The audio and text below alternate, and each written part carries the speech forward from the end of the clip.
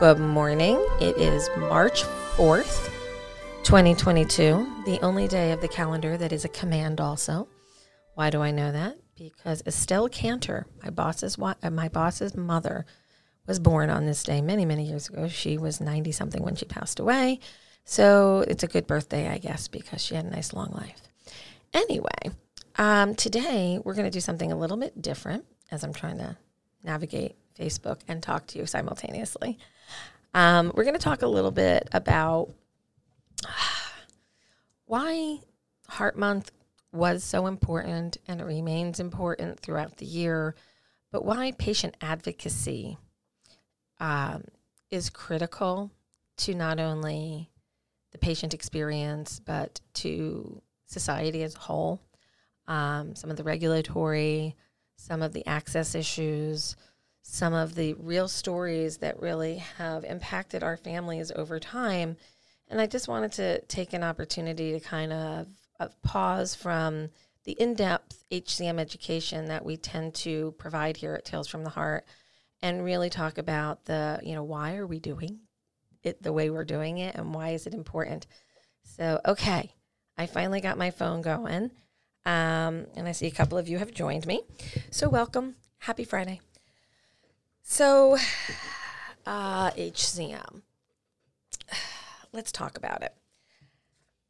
Nobody ever wants to hear the words, you've been diagnosed with hypertrophic cardiomyopathy. They just don't want to hear it. And nobody wants to have to confront every day that they're living with a disease that is sometimes not difficult at all, and sometimes we don't think about it, and other times it is the all-consuming thought in our mind. And how do you live and find a balance with that, and how do you get the health care that you want, need, and deserve? So that's kind of what I wanted to talk a little bit about today, and I wanted to explain why we do things the way we do things sometimes. I'm a very flawed nonprofit founder, and most founders are pretty flawed because they have a big vision and they want to achieve solving a problem. And when the problem is actually unsolvable by modern technology, that makes you start to think in steps and how are you going to take the steps to solve the problem. And I guess you can use that as an analogy for lots of different problems in life and figuring out that first step and where you want to be. And then you figure out how you're going to get there. How do you eat an elephant? One bite at a time. I would never eat an elephant. I love elephants. So why were the stories that we shared last month so incredibly important? And I have a list in front of me, and I'm going to do some reading because my memory is good, but it's not that good. So we shared Nadia's story from New Mexico and how she thought she was clear of a diagnosis of HCM because a doctor told her once she'd been screened as a teenager and she was okay, only to find out that she has HCM later. Many other people have been told through their life, oh, you were screened, you're clear, you don't need to go back and get screened for HCM. Nadia is an important story, but her story is not hers alone. Others share it. And by sharing her story, she wakes people up to maybe misinformation that they had been given in their life. We shared Derek's story. Derek survived a cardiac arrest while working as a police officer, and nobody knew he had a heart problem.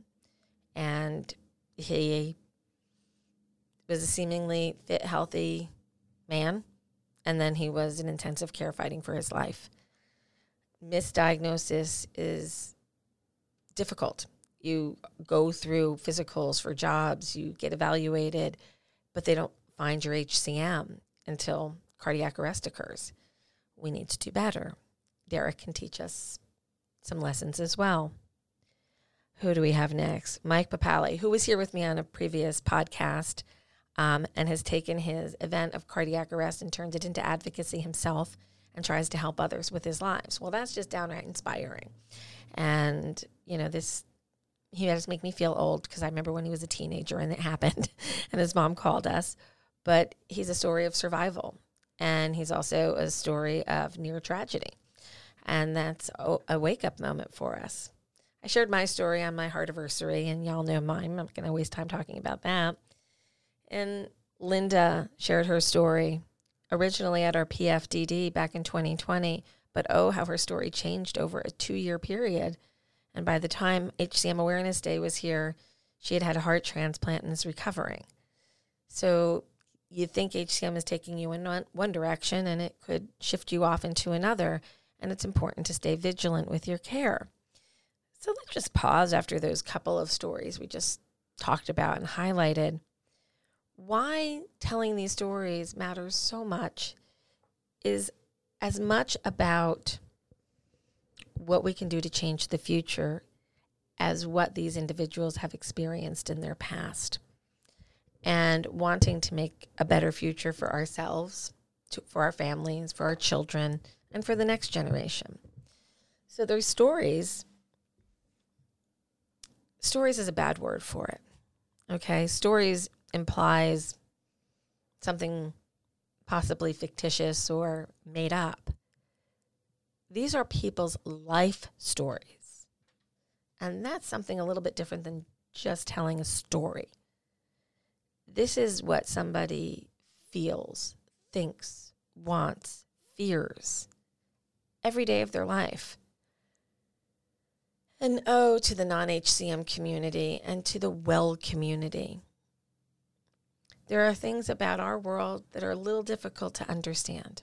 And other diseases have their uniquenesses, things that people must contend with to live a normal life, whether they be memory issues or mobility issues or cardiac issues. There are a lot of chronic illnesses. I don't wish for anybody to think that we're worse than some other things or better than some other things. But we do have our very unique features. We generally look okay. Please go look at the Faces page. These are not people who you would necessarily assume are ill, unwell, unfit. They're just people. They're your neighbors. They're your coworkers. They're the lady at the bank. It's the kid who gave you coffee as a barista this morning. We're everywhere. We're literally everywhere. Members of our tribe have run CNN, and others have been working for amazing high levels in the U.S. government. God, what was his name? Aspen. He had Les Aspen. There you go. Found a name. Other people diagnosed. There are actors, actresses, athletes. We're everywhere. But we don't look like there's anything really wrong. But it's our hearts, people. It's the thing that keeps you alive. And when it malfunctions, it's frightening. And our hearts can malfunction in a number of different ways, and many of which are not visible. And this is a problem, and it's a blessing. We can hide things, but it's not always good to hide things. You got to let somebody know what's really going on inside. And the arrhythmias are a problem for some, and obstruction is a problem for others. Heart failure, diastolic heart failure. You can't breathe. You can't stay awake. You have symptoms. Your heart's racing in a meeting, and you're trying to focus on the meeting, but your heart is way out of control, and you're having PVCs, and you're nervous that it's going to be something worse. That's our life, and that's a big challenge. On top of everything else going on in the world, we live with this extra level.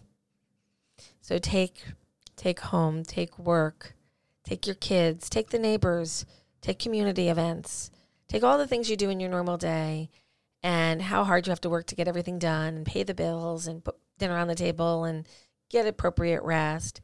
And then on top of that, the risk that your heart could malfunction at any time because you have an underlying condition that sometimes rears its ugly head and really messes up your day or week or month or year or lands you in a hospital.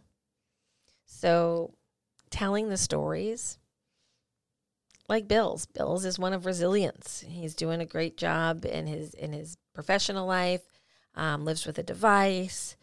Or Deborah, who is managing the questions of SICD versus ICD at some points in her life.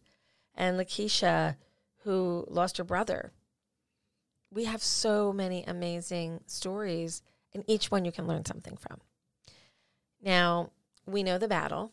We know how hard it is to live with HCM sometimes. We know, much like Lakeisha, we lose people.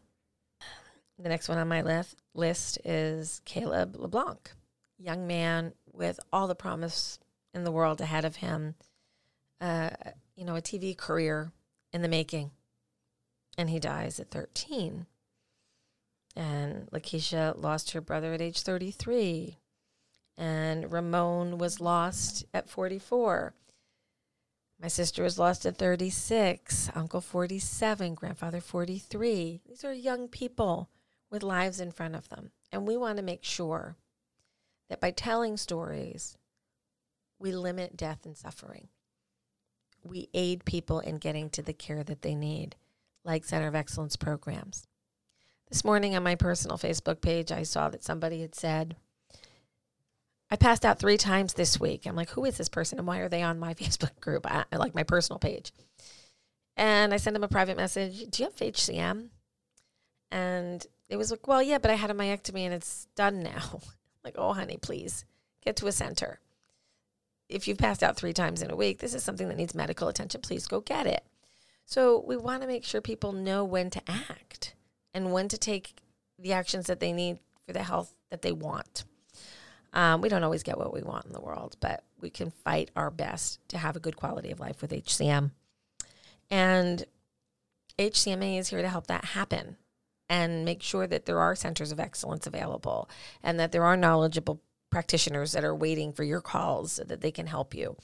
And that's kind of, a special kind of magic right there, that we're able to start getting that done. And, we have 43 programs now, and we have a whole bunch of others getting reviewed this year. And it's amazing that where we're going and that hopefully people will have a center closer to their home so it's not so inconvenient or in their healthcare network. But there are so many obstacles. There is multiple healthcare systems within a city. There are multiple hospitals within a city. There are some that don't have any interest in HCM and others that do. How do you find them? So we are working to identify those practitioners for you so that we can have better outcomes for families in the future. So that's our Center of Excellence program, and why stories are important to tell and life stories are important to tell is because many of these people are only doing well because of a center. And some of these people who have not done well are maybe not here anymore because they lacked competent health care for their particular disease, which is where HCM Academy comes in. So we're trying to get out there with education to the community, and we're going to need everybody's help on this. So if you're listening, go to the hcmacademy.com or to 4hcm.org, and we can guide you to medical education. I look at the next 2 people on my list. Anna, who was diagnosed at birth, had a father with HCM, and is, living her life wonderfully now at 24 after some surgeries and devices, etc. But the next gentleman on the list is Derek. And there are a few cases in the 26 years of the HCMA that really break my heart in different ways. Derek is an African-American male, 28, 29 years old, who never really knew his mom because his mom died young. And it turns out that his mom died of a cardiac condition before she was 30. But nobody really looked at Derek like anything was seriously wrong when he had a syncopal episode and went to the emergency room. So syncope, fancy word for passing out. So he passed out at home. They got him to the emergency room. He woke up on his own, and they sent him home without any cardiac tests. Told him to go to a neurologist. He went to the neurologist a couple of days, which is amazing that they got an appointment that fast. And the neurologist said, this wasn't neuro. If you have another seizure, come back. Derek didn't make it to the end of that week. He had another event, and this was a fatal cardiac arrest shortly after carrying his child in a car seat up the stairs. And he dies. Why weren't tests done? we need better education. We had an interaction at a medical center, and a good one. And they looked at a seemingly healthy person. He was a beautiful guy. And if you looked at his pictures, you would assume he's the picture of health. But HCM is not visible. And I wish they would have done some cardiac testing on him. But nobody put the pieces together. What do you mean your mother died before the age of 30 of heart disease, and here you are in a syncopal event? Why wasn't this a trigger to at least do some baseline testing? He didn't make it a week after that encounter. Had he been in the hospital, had he had the opportunity to get evaluated, had he had an opportunity to learn about ICD therapy, we may be telling a different story about Derek today. And then there's Kelly, my optimistic Alaska resident, who is on a clinical trial medication that is really improving her quality of life. And she's inspiration, huge inspiration. And then there's my Jersey boy, Joe, who was misdiagnosed, mismanaged for many, many years until I happened to meet him someplace and said, hey, I think I know how to help you. And plugged him into the network that I've taken 26 years to build through the HCMA and through all of our partners, our volunteers, our staff. And ta-da, Joseph got to go to his daughter's wedding, and he's feeling much better today. Cole, who as a teenager didn't want to get an implantable defibrillator. He really didn't. We worked with him and his mom to help him understand ICD therapy a little bit better. And he went ahead and he got his device. And a couple of months later, had a cardiac arrest and didn't even know it. Happened in his sleep. We would have lost Cole that day, if not for advocacy. Karen, who comes from a long family of HCM, who I knew her dad back in the day. It really does become a big family, you know. And she is dealing with ICD shocks quite frequently, but is also a committed discussion group leader and committing her time to helping her fellow big-hearted get through the process. And Marcia, our beautiful senior model, who had 2 alcohol ablations when it was never appropriate and then needed open heart to repair the valve more than anything else. Learning her story teaches you why a center matters for evaluation. And she's doing wonderfully today.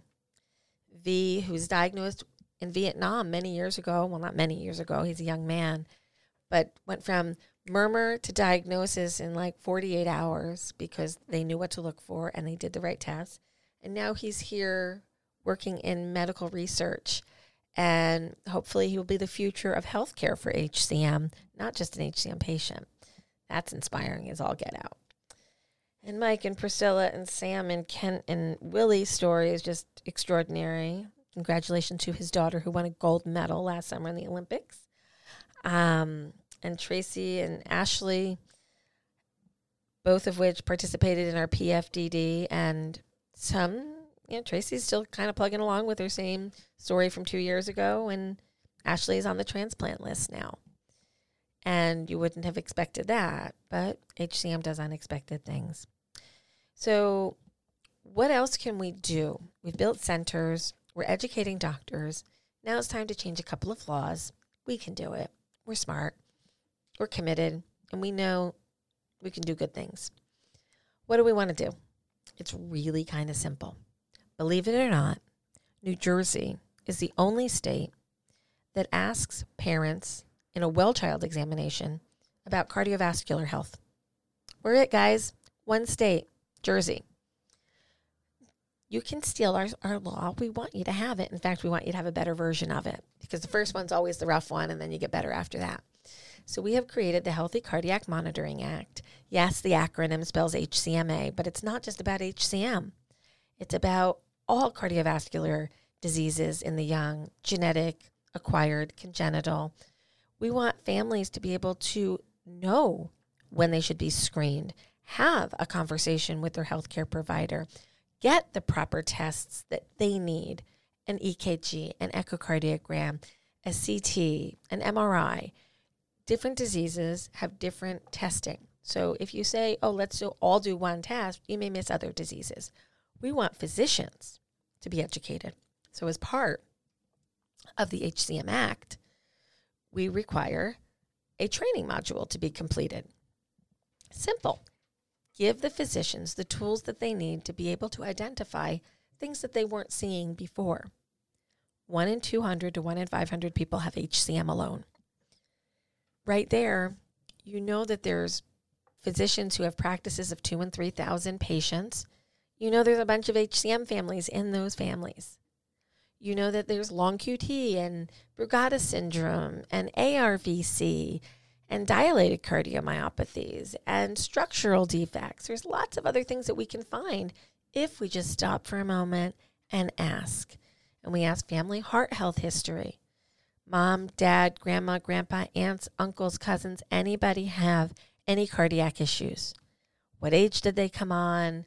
What are they treated with? Do they have implantable defibrillators? Have they transplanted? Simple questions asked in the confines of a doctor's office and held in your private medical records.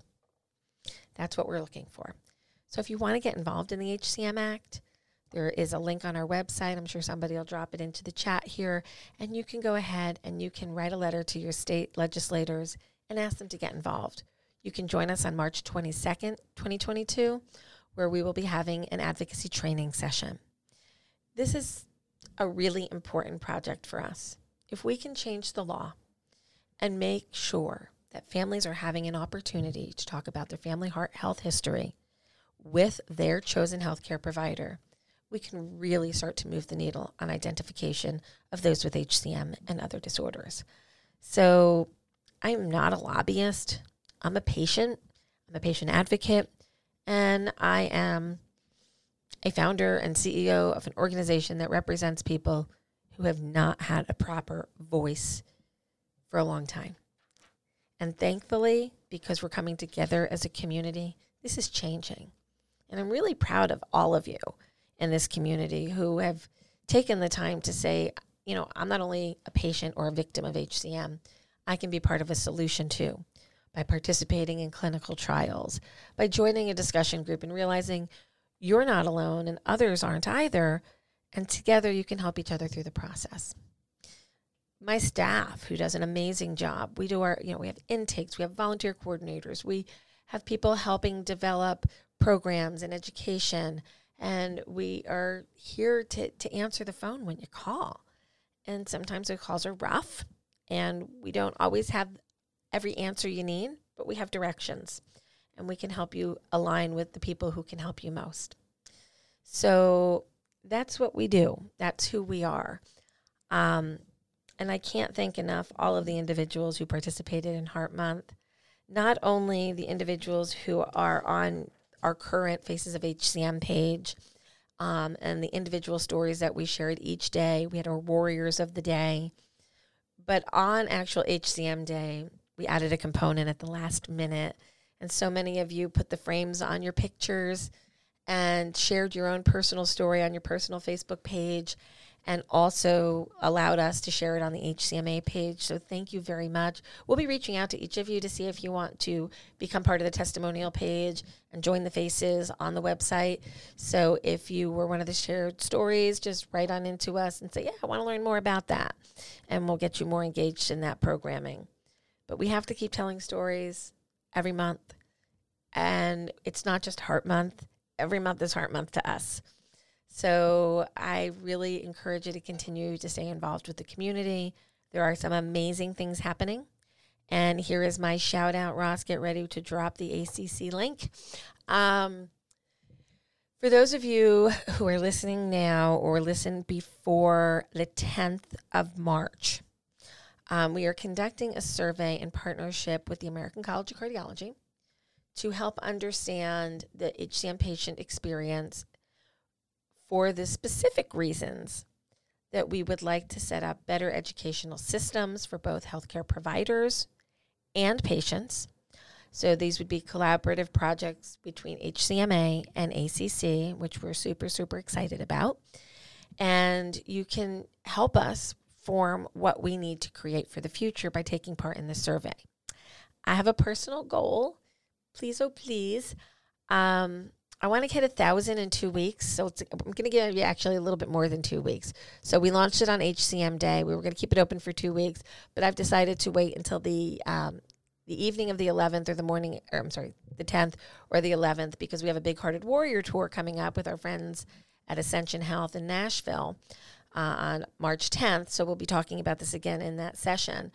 And then we'll close that survey and we will analyze it, and you will start to see reports come out, and you will start to hear some ideas of what we're going to be building out for the future. And we want input. We want to know what you want and what you don't need, or what you think you don't need, or what you think you might want and you're not sure yet. Just share your thoughts.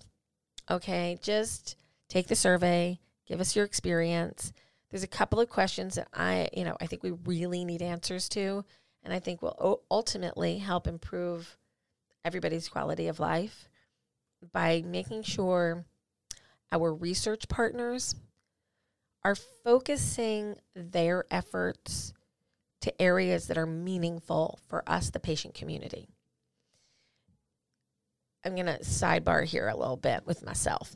So when researchers are looking at a problem, sometimes the things that they want to solve are very interesting and they're important, but they're not necessarily going to impact our individual quality of life to any magnitude.